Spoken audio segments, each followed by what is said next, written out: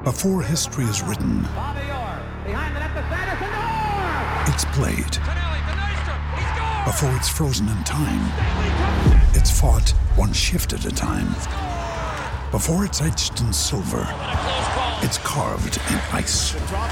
What happens next will last forever. The Stanley Cup Final on ABC and ESPN Plus begins Saturday. When you need mealtime inspiration, it's worth shopping Kroger, where you'll find over 30,000 mouth-watering choices that excite your inner foodie. And no matter what tasty choice you make, you'll enjoy our everyday low prices, plus extra ways to save, like digital coupons worth over $600 each week. You can also save up to $1 off per gallon at the pump with fuel points. More savings and more inspiring flavors make shopping Kroger worth it every time. Kroger, fresh for everyone. Fuel restrictions apply.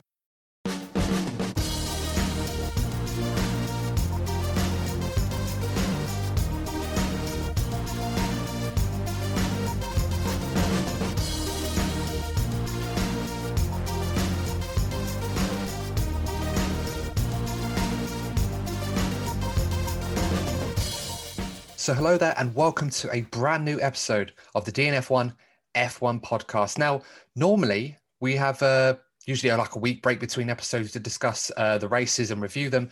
But this week we thought we'd have a little discussion about a few other talking points. There seems to be a lot going on in the news following Lewis Hamilton's 7th World Championship triumph, and a lot of discussions have been taking place this week regarding Lewis's success. You know, is it the car or the driver? How much weighs on the other?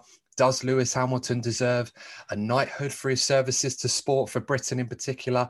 And so many people have weighed in. So we've decided we're going to weigh in as well. So without further ado, let's begin. So as always, my name is Adam. I'm one of the hosts on this episode. And join me once again, my co-host, Courtney Pine. So Courtney, how are you doing this evening? Are you okay?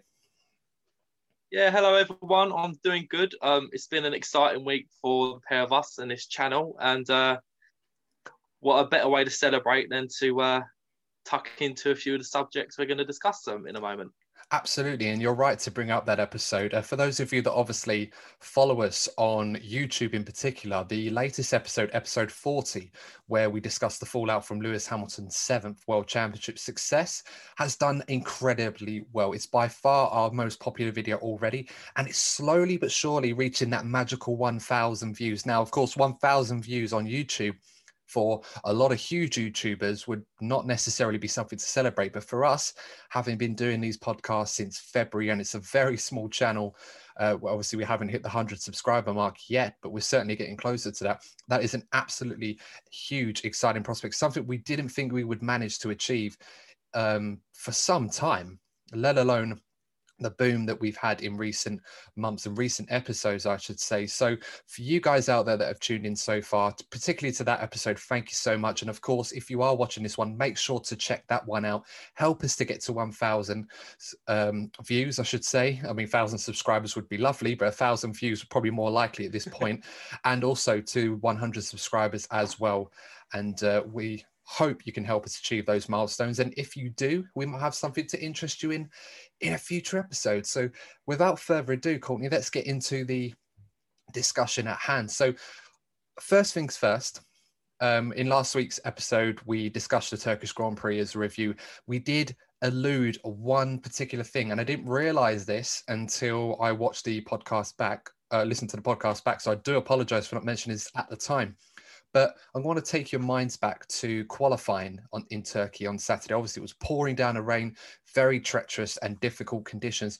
One moment in particular that stood out for me was at the end of qualifying one, where, for those of you that remember, Nicholas Latifi had spun out and obviously required the recovery vehicle at the end of qualifying to recover his stranded car. Now, normally, that seems like a regular incident and, you know, it doesn't take long to fix. Sometimes qualifying two, in this case, would be delayed under normal circumstances. The conditions certainly warranted that. And then after a few minutes delay, the cars would be able to go back out and then continue with qualifying. However, this did not necessarily happen. The recovery vehicle was trying to recover Latifi's car. However, whilst that was still going on, Q2 had begun very briefly, and yellow flags were being waved on the circuit so that the drivers that were coming out had to go very slowly and be careful. And normally you would think, okay, that's absolutely fine. It's not the worst thing. But unfortunately, 6 years ago, something very similar happened where a risk, I suppose, was taken in difficult conditions with a recovery vehicle on circuit in difficult conditions, much worse than what we saw. And unfortunately, it resulted in a crash that resulted in the death of Jules Bianchi. Now, for those of you that aren't familiar with Jules Bianchi was a driver for the Marussia team. He was part of the Ferrari Young Drivers program, a very, very promising young talent, one of the best young French drivers that we'd seen in some time. And sadly, after the recovery vehicle was trying to recover Adrian Sutil's Sauber, the conditions warranted. There were typhoon-like conditions in Japan at the time. And, you know, we were surprised that the race was even going ahead, let alone in this circumstance, whether a safety car was warranted or a red flag. None of those happened. We have single waved yellows, even a green flag. I remember the footage of it was being waved in that area. And as a result, Jules Bianchi lost control of his car, completely aquaplaned and crashed into the recovery vehicle. And as a result, fell into a coma, and his injuries resulted in his death, unfortunately, which was a very, very dark black day for motorsport and Formula One in general. It was the first casualty of its kind in 20 years since we lost Ayrton Senna. And the reason why I'm going back to this particular incident is when I watched qualifying in Turkey, I did ask myself, why is Formula One allowing the cars to go around in difficult conditions when a recovery vehicle had not cleared the Williams and was still on the circuit, when this had only happened 6 years ago and the results were obvious? Now, thankfully, this didn't happen again, but it doesn't mean to say that it could have or couldn't have happened again. And the response of this incident was Michael Massey, the race director, saying, well, the clerk of the circuit did tell us that the recovery vehicle, the crane in this particular case, would have been off the circuit by the time the cars got round. But it was quite obvious that this was not the case, and they were trying to chase a deadline to avoid the track getting too dark, because it was a bit later in the day in Turkey. For those of you who remember, the race was on a lot earlier on the Sunday than qualifying on the Saturday.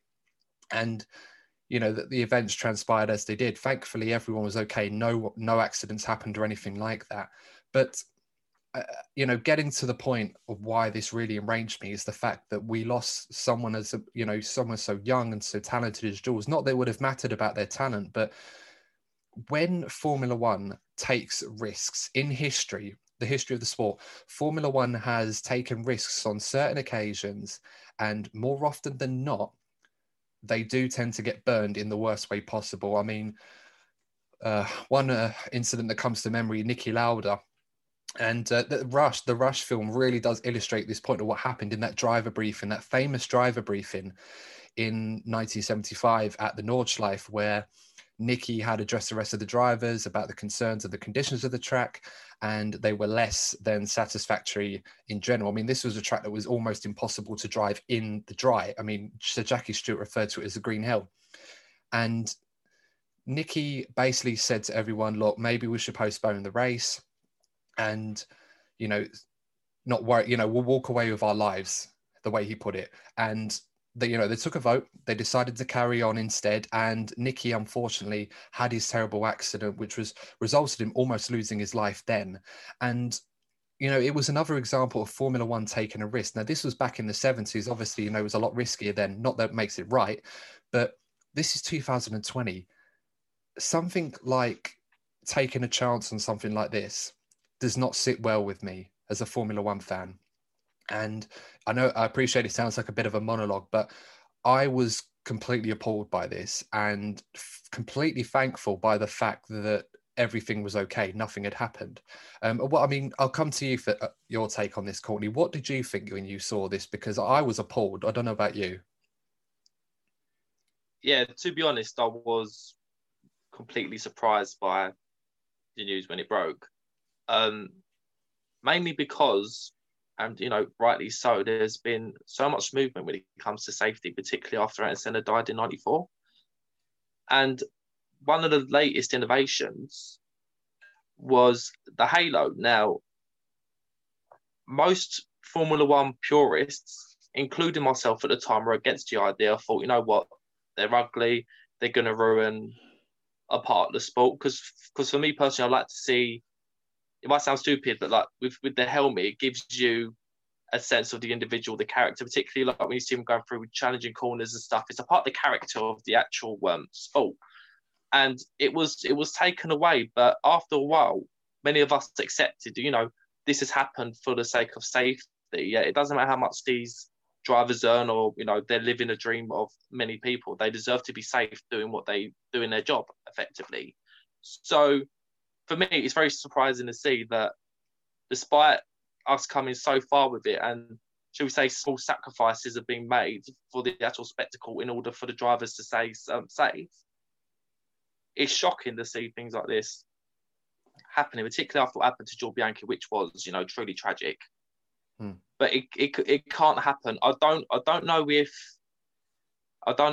the Formula One organisers have fully recovered from the shock, which was Charlie Whiting, the former steward, that passed away suddenly before the Australian Grand Prix last season, I believe.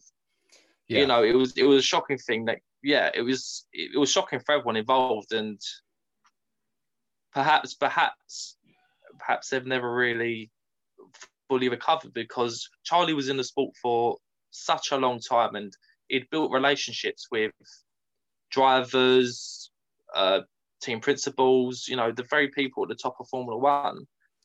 And maybe the current stewards are still struggling to really build a rapport with the actual like teams and drivers. And maybe that's why we're seeing these slight miscommunications. But, you know, such miscommunications could be tragic for somebody. Absolutely. And this is exactly the hallmarks that we described on what happened in Japan back in 2014. The lack of communication and sometimes the urgent demands, you know, from external sources or external factors in this case, to try and get races on or for things to happen, which results in the worst case scenario, which is loss of life when these accidents do occur. And not to belittle Michael Massey or, you know, the stewards in this instance, but I'll be honest with you, you know, seeing what Charlie Whiting did for Formula One, and Professor Sid Watkins, you were talking about, who made great strides in safety, especially following the death of Ayrton Senna, in particular in '94. And, you know, under Charlie Whiting, I don't know if this sort of thing would have been allowed. I think Charlie probably would have been a bit more firm and said, look, I don't care. You know, if qualifying can't be completed because of the lack of daylight or whatever, then we'll just complete it Sunday morning. I don't think anyone would have been too adverse to that. But these are the sorts of decisions that, when you weigh up the consequences, the ultimate risk or the ultimate loss is loss of life. Under no circumstances should racing of any kind be prioritized if the risk becomes too great. And in this circumstance, it didn't look like on TV, for a lot of you that probably watch this Formula One for not very long and think, it's fine, they just go around, it's okay, they're all careful. But it only takes one person to make one mistake, snatch a brake or lose control of their car, and they're going 100 miles an hour and they slam into that recovery vehicle. And rather than talking about the success of Lewis Hamilton, we're doing an episode talking about another tragedy. Thank goodness that's not the case. I'm not saying for a second that they're not fit for this, but there's been a lot of scrutiny laid on them. And I just hope that they look at this incident and breathe a sigh of relief that they got away with one, and make sure that they take the necessary actions to make sure this sort of thing does not happen again, and they don't roll the dice. Because we're talking about 20 guys here, and not just them, stewards, marshals, and all the volunteers that go to these events to make sure they go racing are kept safe. They can, at the end of it, can go home and talk about what a great event it was, rather than mourning another fatality in this case. But the rant over. We had to get that off because obviously we didn't mention that last week. So thanks for bearing with us through that part. Now to the more positive stuff in this episode. So Lewis Hamilton, 7-time world champion, still sounds great to say that. And as a fan of the sport and a British fan, to talk about someone that's achieved so much being from the same country as us, it really does sound pretty sweet. But of course, the topic of discussion shifts away a little bit from the Formula One side and the honours that perhaps need to be bestowed upon Lewis Hamilton, one of which, a tradition in this country. For those of you that don't know, we tend to reward our extremely successful elite sportsmen and women with a knighthood or a damehood in this case. And Lewis Hamilton doesn't have one at this point in time. I think he's got an MBE or an OBE. I can't remember which one. It might be an MBE. So he's already been honoured before for his successes in Formula One. But of course, the obvious question that's been raised for a fair few years now, that Lewis Hamilton has won the last few world titles, is does Lewis deserve a knighthood, or should he get a knighthood? So, Courtney, I know you've been very outspoken on this particular topic, so I'm going to let you cast your opinion on it first. Do you think Lewis Hamilton should be given a knighthood? I think, considering some of the other people that have received knighthoods, nothing against them or their achievements. You know, I look at people particularly like Andy Murray. Again, Andy Murray deserves everything that he's got because he's done great things for British tennis.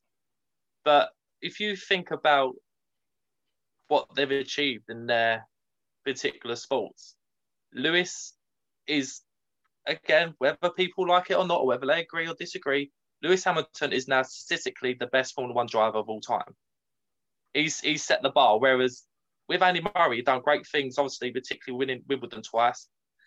It was a great moment for the nation because obviously we went a very long time about seeing a British player win Wimbledon. So he gave us some great moments.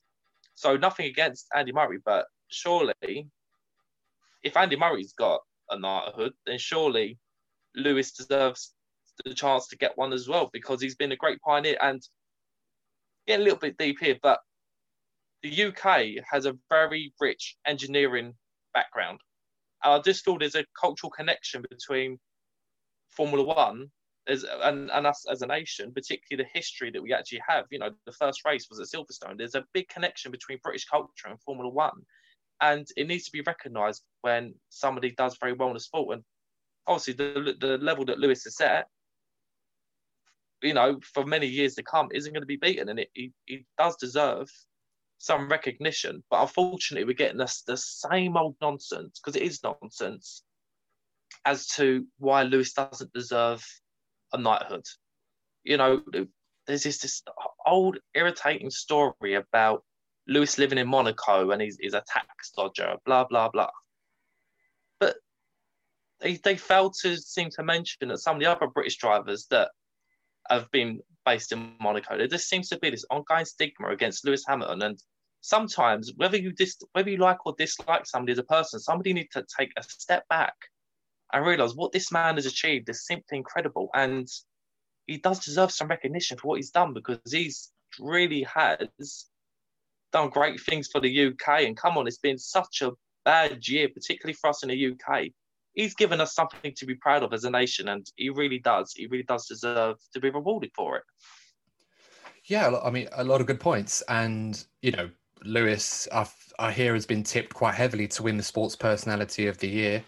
Yeah, another award in Britain we tend to bestow to our most successful sportsmen or women throughout the year, not to be confused with having a personality. I think it's amazing. That's another excuse I see a lot.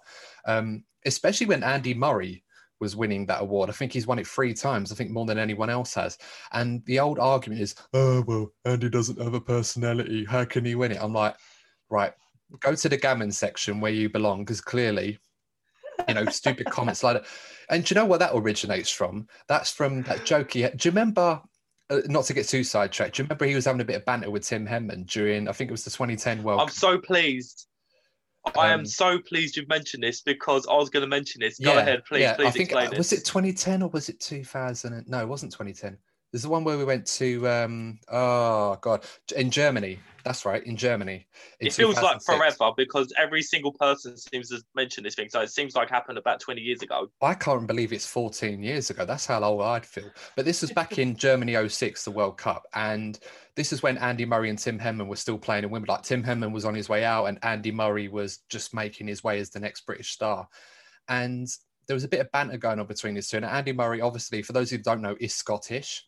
You know, so there's a difference with British tennis and Scottish tennis. Andy Murray's British when he wins, and he's Scottish when he loses. Don't know, I didn't make it up, but that's the joke. But he made a joke with Tim Henman about the World Cup, like having a bit of fun with England. And naturally he would. He's Scottish. Of course he's not going to want England to do well in a World Cup. But an article in The Sun basically said Andy Murray hates England, or Andy Murray doesn't want England to win the World Cup. Shock horror. Andy Murray's Scottish. Of course he doesn't want England to win the World Cup. But it brought on a tirade of abuse and so many people hating on Andy Murray during Wimbledon. People were booing Murray at Wimbledon, his home event, when we're like, hold on, we're meant to back the British guy here to go on and win. And that's something that's been going on for years and years and years. And it's certain intricacies like that, or certain stories like that, that Lewis Hamilton has faced, not necessarily directly related to that, but other things like Courtney mentioned, the tax situation, the fact that he lives in Monaco or Switzerland, or all the other stuff that he does. And, it really does get on my nerves that people use these pathetic excuses to try and knock the man on his achievements in sport. Like, you don't know Lewis as a person.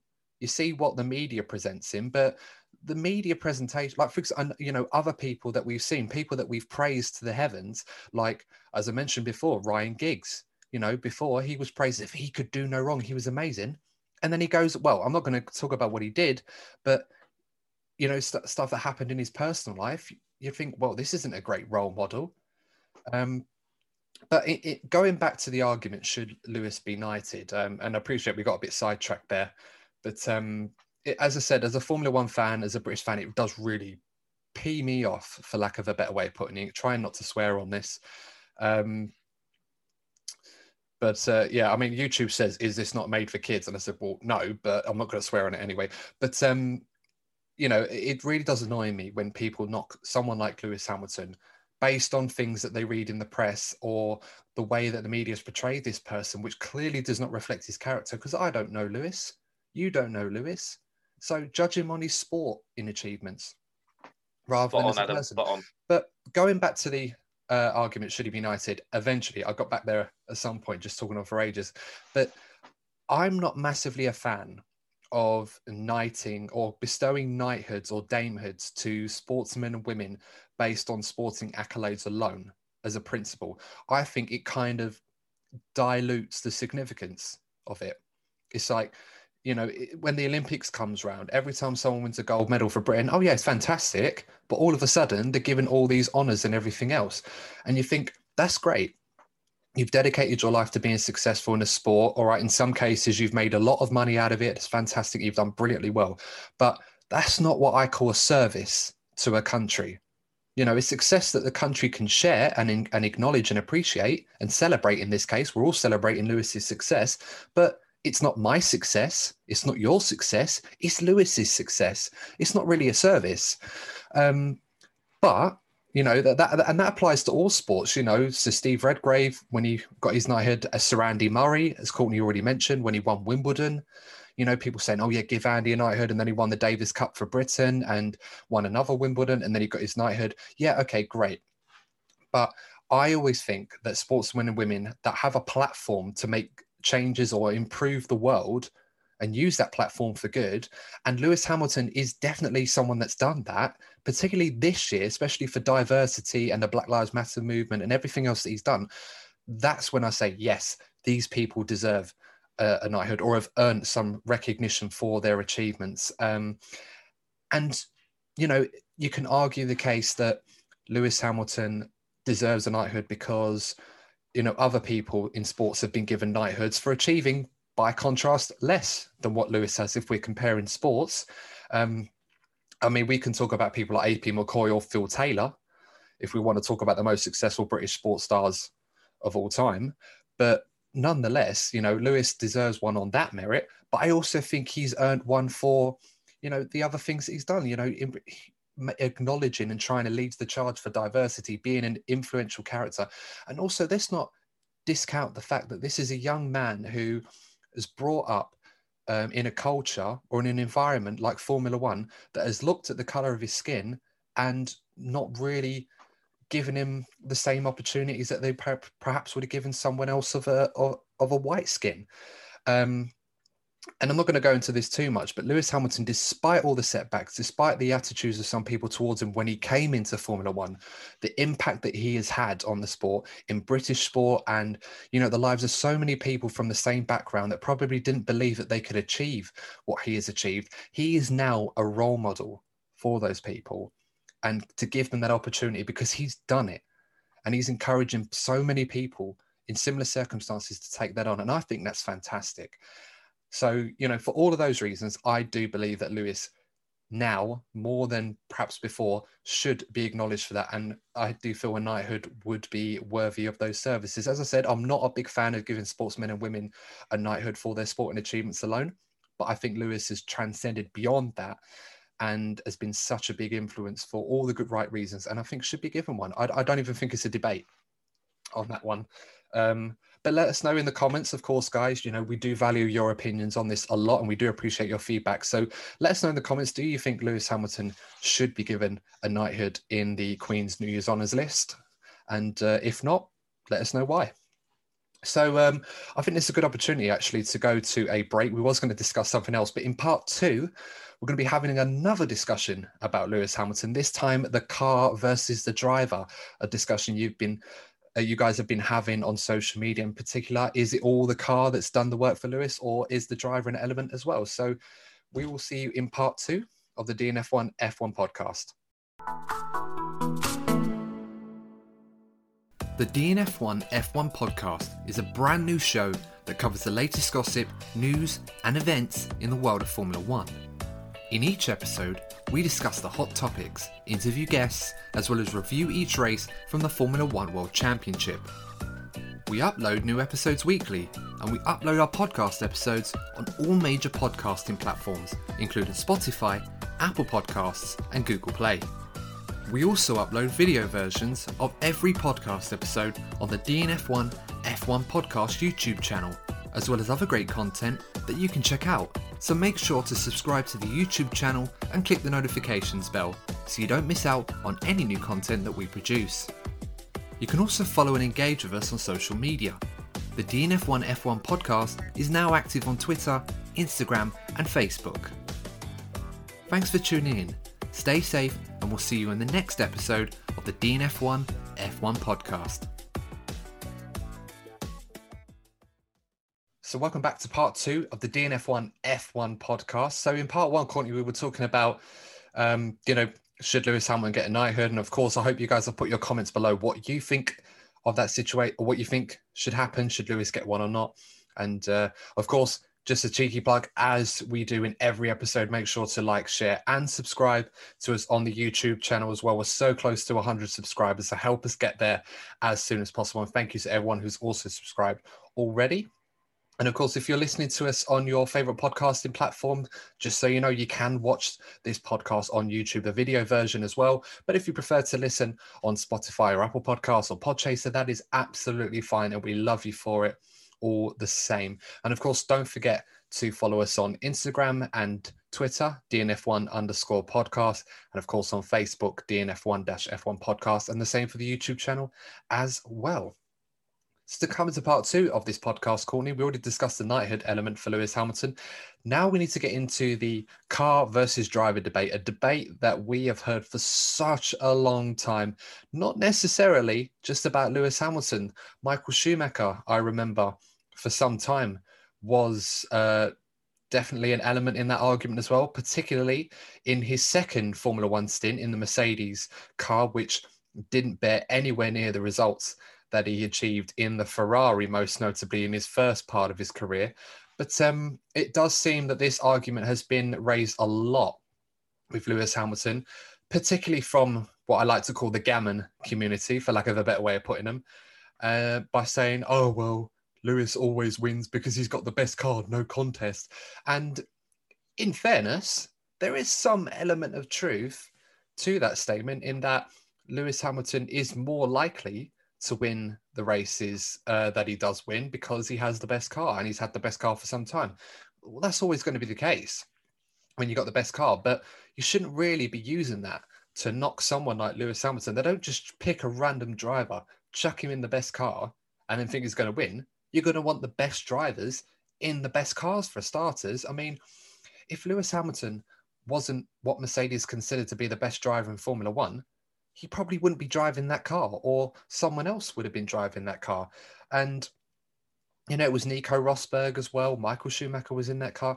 You know, this is how Formula One goes. And it's the same in every single sport. I don't know why this is a thing, but if you're the best footballer in the world, or if you're a Messi or a Ronaldo, you're going to play for the best teams. You're not going to go and play for some team like 4 divisions below the top division in your country and then expect them to have the same amount of success. It's the same as if you put Lewis Hamilton in a lawnmower, or this, you know, hypothetically in this year's Williams or Haas. He's not going to win any races in that car because the car's not good enough to win races. And the argument we usually put to other drivers, Courtney, like Max Verstappen, for example, you know, how great would it be to see him in a Mercedes? Why? Because it's the best car.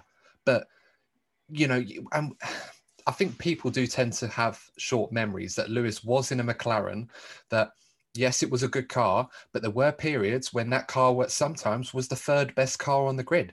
And Lewis was still winning the odd race here or then, still putting in those big performances. So, you know, before we get into this any further, Courtney, where do you stand on this debate to Lewis Hamilton? Do you think that there is a legitimate case to say that Lewis's success has predominantly come from the fact that he's driven by far the best car over the last 7 years? Okay, I'm so pleased that you've mentioned the McLaren part of his career, because maybe some of the younger fans, or maybe some people that, you know, decide to pick and choose where Lewis has driven throughout his career, they seem to forget about the McLaren days. And let's take ourselves back to 2007. Okay, Lewis Hamilton joined McLaren as a rookie, and alongside him, you had a 2-time world champion in Fernando Alonso, who was perceived as the best driver of the grid. You know, and rightly so. He won in 2005 and 2006, dethroning Michael Schumacher in the process. And yet, this guy came along, young Lewis Hamilton, rookie driver, and really pushed Alonso to the point where Alonso chose to leave McLaren. I'm sure some people have opinions about what happened that season. You know, there was this idea bias towards Lewis because he's British. You know, everyone can believe what they want to believe. But for a rookie to come in and take, you know, and challenge Fernando like that, to the point where it was so close between them, they were taking points off of each other. And that's why another driver in Kimi Räikkönen for another team went on to win. So immediately, Lewis has made an impact. And then you go forward to 2008, where Lewis won with the McLaren, when actually, theoretically, the Ferrari was the faster car. So already, I think in the first 2 seasons, he's already made a few points there. And then when you look at the latter years, particularly when Brawn in 2009 and Red Bull were dominating, so from 2009 to 2013, when Lewis wasn't in the dominant car, Lewis was winning races and getting pole positions on tracks he had no right to. I remember there were quite a few occasions where Sebastian Vettel, the guy of the moment, the car of the moment, the dominant car, would be dominating in all the practice sessions, and dominating Q1 and Q2, and come to the final qualifying session, Lewis would bag a lap out of nowhere, put himself on pole. And then there would be times where you see him put in some great defensive drives and hold on to win races that he shouldn't have won. So for me, yes, you know, there have been some years at Mercedes where the car has been ridiculously dominant. And I suppose because they have been so dominant this year, there is an emphasis on that, because it has been, I'd probably say this season has been Lewis's easiest season, shall we say. He's got a teammate I personally believe isn't on the level of, shall we say, like a Nico Rosberg, who definitely pushed Lewis a lot more. But as you said, Adam, like Mercedes haven't kept him for this long. I don't know, just for the sake of it. Lewis is an extraordinary talent, and I just personally believe that Lewis won't get the credit he deserves until long gone after he retires. Yeah, no, you're absolutely right. I think the good thing is that Lewis is racking up all of these records. I think Lewis, I can't remember the actual number. It might be like 36 or 37, records that Lewis actually has in Formula One, which is insane. I mean, there aren't really many left that he hasn't got.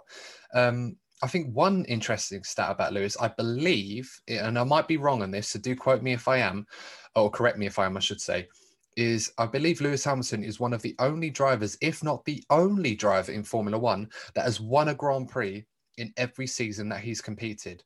And that is no mean feat. Granted, Lewis has had a car capable of winning a race in every season he's competed in, but to still be able to do that is remarkable. I think one of the and we'll get to this, but one of the more memorable races, not necessarily one of his best wins, but one of the races which said to me that Lewis was definitely a star was back in 2013 in Hungary in a Mercedes, the first season in Mercedes. Now, Mercedes clearly didn't win the championship this year. This was Red Bull period that was ending. Little did we know it was ending. And Mercedes were building up momentum. Rosberg and Hamilton were doing a good job getting the odd podium here, there. Remember Malaysia, where Rosberg and Hamilton were battling for that podium to the point where Ross Brawn had to get involved and tell Nico, to back off and not bother Lewis while he had damage. And in the Hungarian Grand Prix, Hamilton was absolutely brilliant. He put it on pole and he went on to win the race. It was a technical circuit and a track that Red Bull should have dominated. And Lewis went there with all the ability that he had and wrestled that car to get this first win for Mercedes, which proved to be the first of so many in Formula One for the Mercedes team. And, you look at those certain situations, and a lot of Lewis's greatest wins have come in scenarios where the car's been good, but Lewis has gone to that next level where very, very few drivers in the history of the sport that's competed with Lewis have been able to match. And it just baffles me that people look at what he's doing now in the Mercedes era. I mean, you're right. This year has been probably the easiest year for Lewis Hamilton. Last year wasn't too difficult for him in some respects either. He only really had to beat Bottas, who we like Valtteri and we do rate him, but compared to Lewis Hamilton, he's always going to be a number two or a wingman at best, all puns aside. And, Valtteri Bottas, yes, probably would, if Lewis Hamilton wasn't around, would be winning the world championship. The leaderboard is there for us to see. I just think it's ludicrous that you can try and knock Lewis Hamilton's achievements primarily on the basis that he's had the best car. I mean, let's be real for a second. How many times have world championships been won by the top drivers that haven't been driving in the best cars? Not many. One of which, Lewis Hamilton in 2008, won a championship not in the best car, in particular, and he thoroughly earned that. He already should have won a world championships in 2007, although granted, the saboteur gate, or I can't remember what they called it, the sabotage case, or espionage, not a sabotage. Get my words mixed up. I need to get a thesaurus when I do these podcasts. But the espionage case with the blueprints from Ferrari back in 2007. And, Lewis Hamilton should have won the world championship that year. He'll know that he made a mistake, but it was his rookie season. And he was going toe-to-toe against, as you said, Courtney, the best driver on the grid in Fernando Alonso, a two-time world champion, a man in an alternate parallel universe making the right decisions on his career moves. We could be talking about Fernando being a seven-time world champion rather than Lewis Hamilton. But obviously in this one, Lewis is the king. And Fernando obviously will be coming back to try and see if he can ruffle some feathers. But nonetheless, I just find it absolutely ludicrous that we're in an era where we're seeing someone like Lewis Hamilton dominate to the degree that he is, and people are just putting it down to the car. Like, you can't just put anyone in a top car and expect them to be the best. We've seen so many good drivers, your Bottas's, your Barrichellos, your Coulthards, your Webbers, all great drivers, even Ricciardo in this regard, in a good car and not deliver. I mean, look at Max Verstappen, absolute fantastic driver. Yes, he's arguably not had a car that's won a world championship, but there's so many big performances from Max in particular where he's done so well. And you think Lewis Hamilton couldn't do the same thing? I mean, come on. I mean, that's just ridiculous. I mean, yeah, Max is great, but if I was going to pick which one I'd have between the two of them, always going to go with Lewis on this one, for the time being, at least. And I don't know if you wanted to add anything to that, Connie. I've gone on another one of my rants on this podcast. Look, you know what? I'm pleased. I'm really pleased that you're expressing yourself the way you are, because, look, we've had like a lot of banter back and forth about Lewis and Mercedes and Ferrari for many years, and let me just make this clear to those of you who don't know, Adam is an avid Ferrari fan, and he's an avid Michael Schumacher fan. If you'd have put those things to consideration, Adam is going to be the first person who is going to criticise Lewis and try to downplay his achievements in Formula One. Yet here he is, making some very valid points.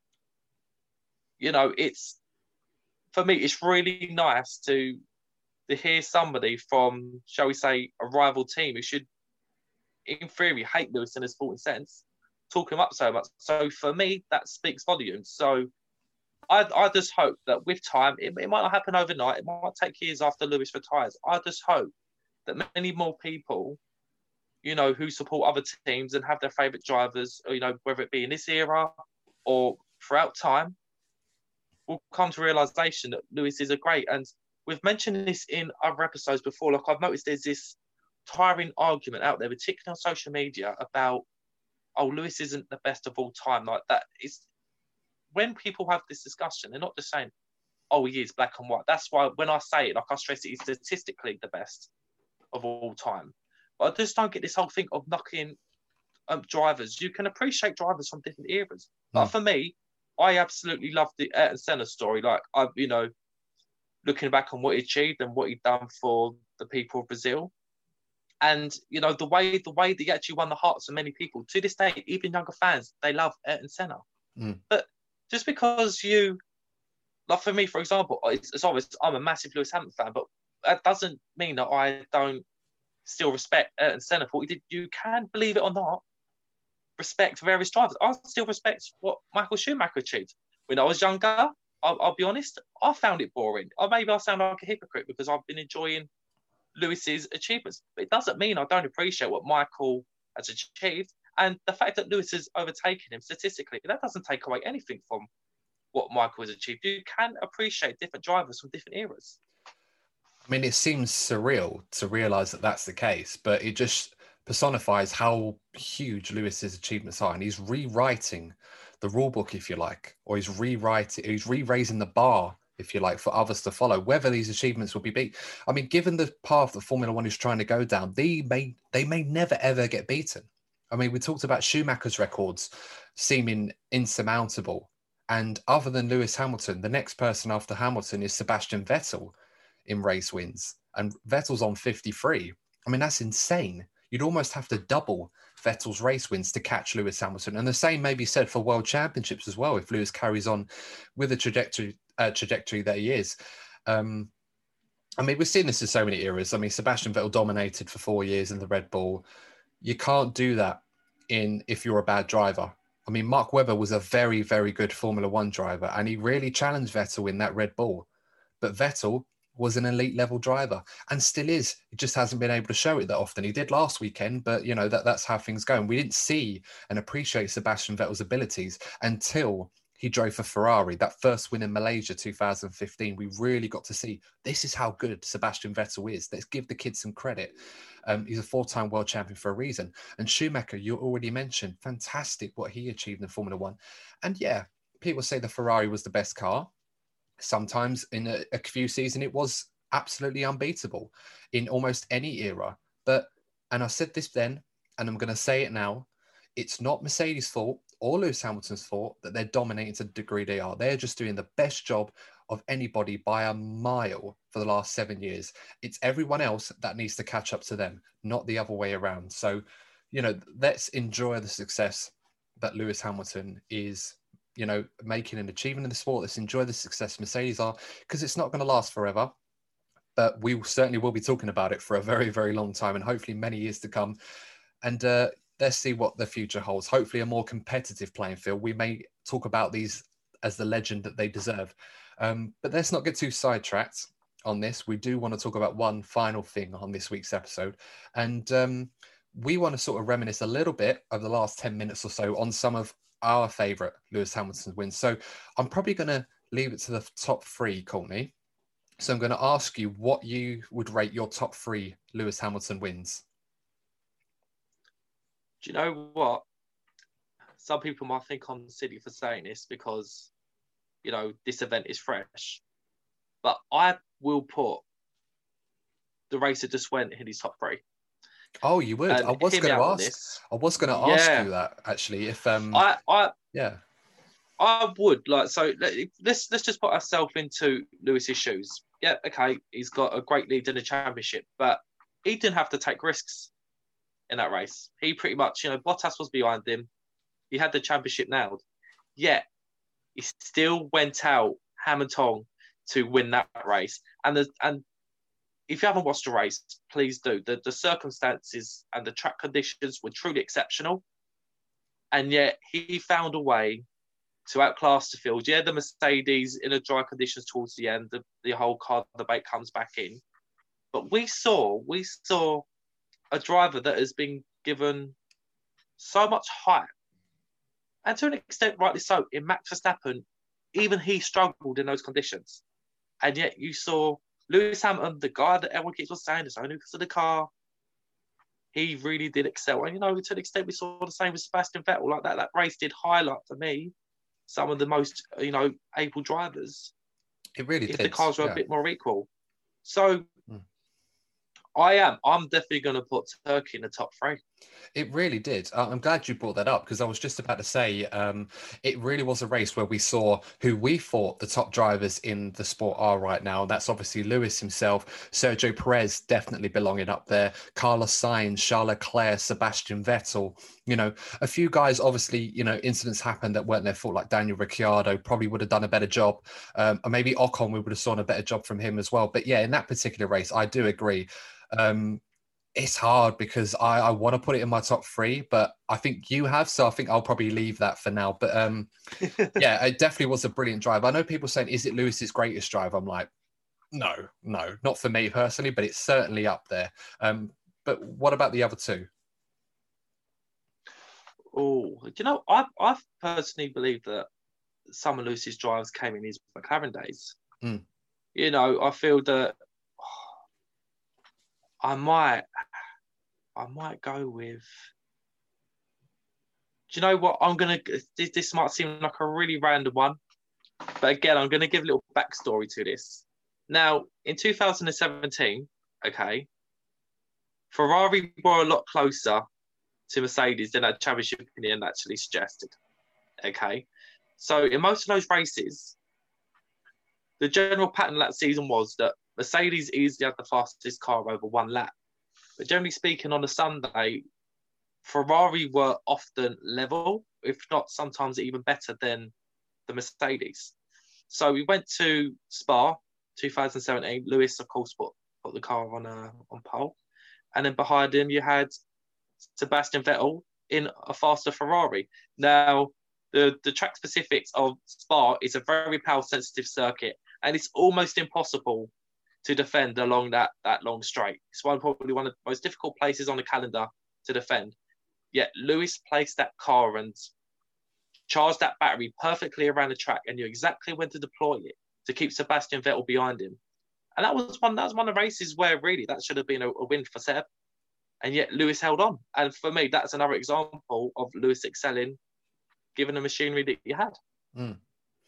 No, absolutely right. And Seb did get him the year afterwards in the same circumstances, but he did it much early on. But I think we don't appreciate in Formula One that often the defensive driving skills of certain drivers, certain races. I mean, we talked about Senna holding back Mansell in 92 in Monaco, Alonso Schumacher in Imola 2005, those sorts of performances and the defensive driving, how good they are and how good they have been to watch as a fan. It's like when you watch football and you just admire a defensive performance of a team, a structure that are being bombarded by attack.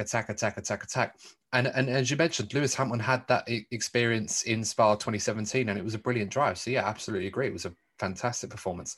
So what is your number one? And I think you and me might have the same on this one. Yes. Oh, Silverstone 2008. What an incredible drive from Lewis. What an incredible drive. And those scenes to the day, 12 years onwards, changeable conditions, horrid conditions. Most of the grid was spinning. Even the top drivers, including Felipe Massa, had a horrible time. I think Felipe Massa must have spun at least half a dozen times in that race. And that was the main rival to Lewis. And I think he won by over a minute, didn't he? He did, I yeah. don't know if I remember. He He lapped won by over a minute. He lapped everyone, but I think the top 3 or top 2, something like that. It's ridiculously. I mean, yeah, and yeah. you know, and that's I'm pleased that we kind of put another wet race into it, because whenever it rains, Lewis is the rain master. I even remember when he was competing with Nico Rosberg, that they'd look close, then the moment it rains, he'd make Nico look silly. But by going back to 2008, it was simply an incredible drive, and to this day, it is still my favourite Lewis. It gives me goosebumps still thinking about it. Yeah, it's definitely my favourite. Yeah, it was an incredible performance from Lewis Hamilton. I remember that race like it was yesterday. You know, the start when Heikki Kovalainen put it on pole position. His teammate, did a good job in that car. Ferrari obviously nipping at their heels. Kimi Räikkönen, the world champion at the time. And, that move into Stowe Corner, when it goes up the inside of Heikki to take the lead, the crowd go absolutely bedlam.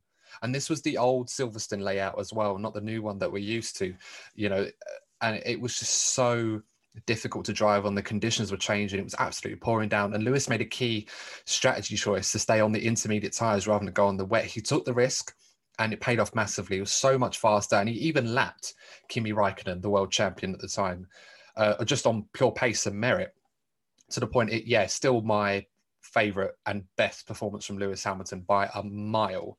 And literally he won that race by several country miles. And it was a fantastic day for British racing, also to herald a new hero into the sport. This young gun that was the rookie of the year, almost world champion in his rookie season, to come back after that close call, nearly winning the world championship, and to just put in the performances that he put in and then go on to win the world championship that very year. It just culminated in the euphoria and the crescendo of noise that the British fans were, making when they were getting behind. It was just fantastic to watch as the sun was sort of rising and glistening on the spray and everything else. It was just an absolute sight. And if you haven't seen it, if you're a bit of a younger fan that probably doesn't remember that the way that Courtney and I do, definitely watch it back.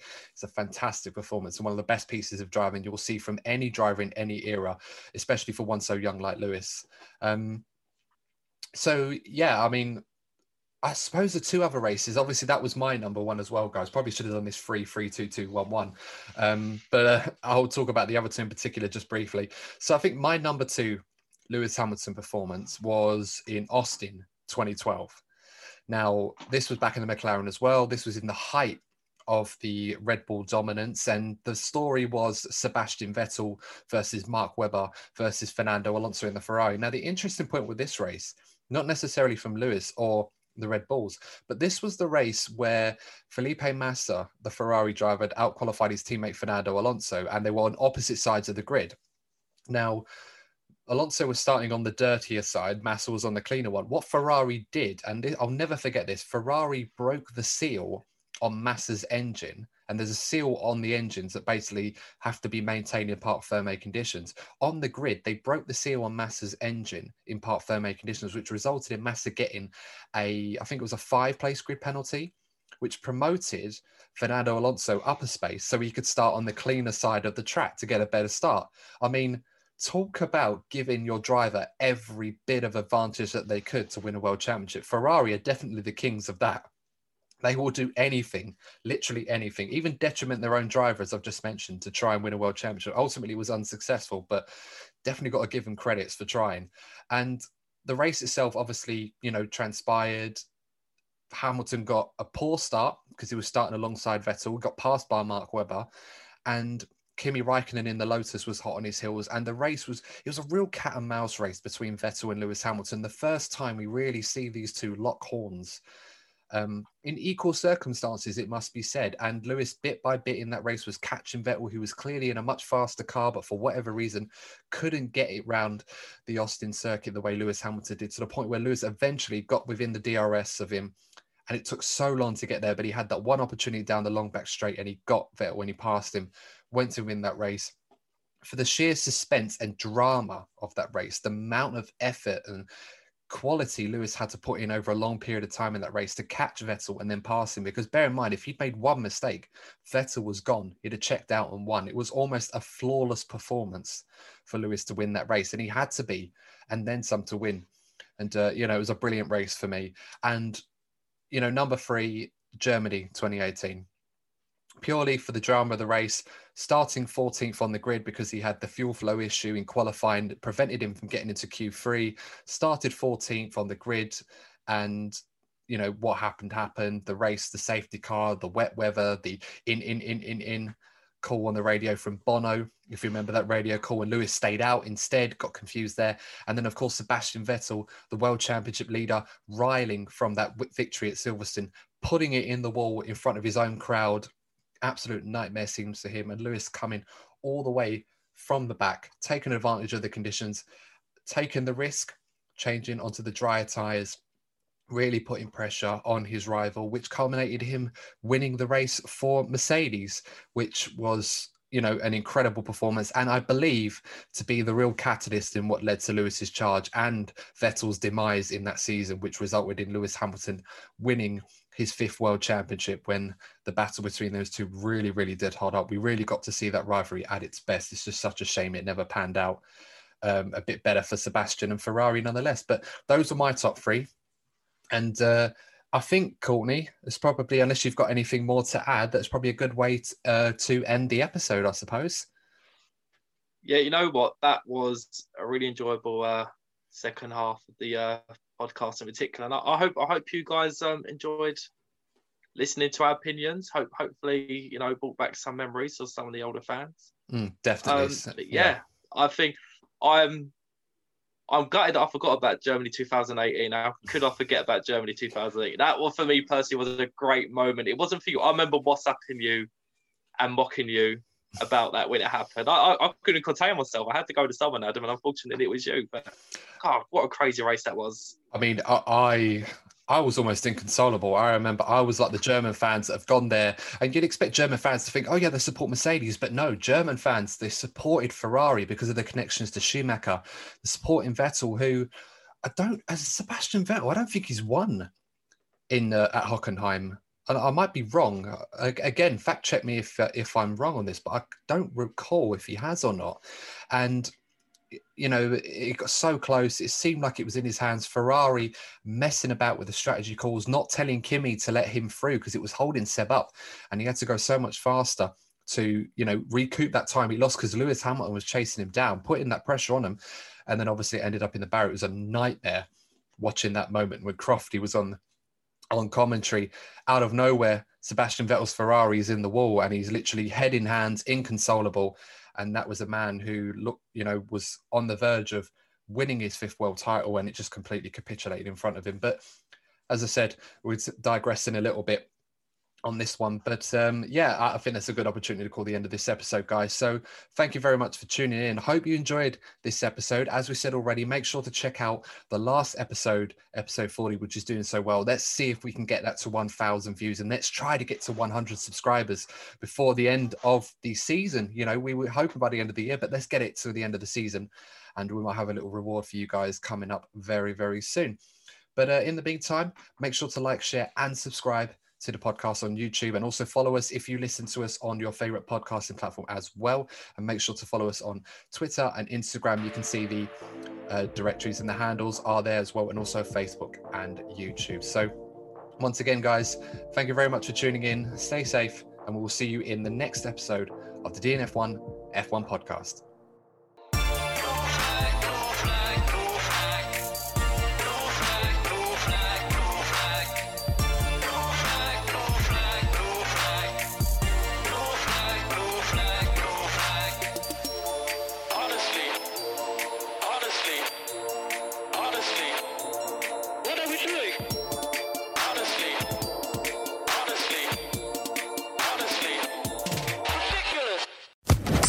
Social Podcast Network.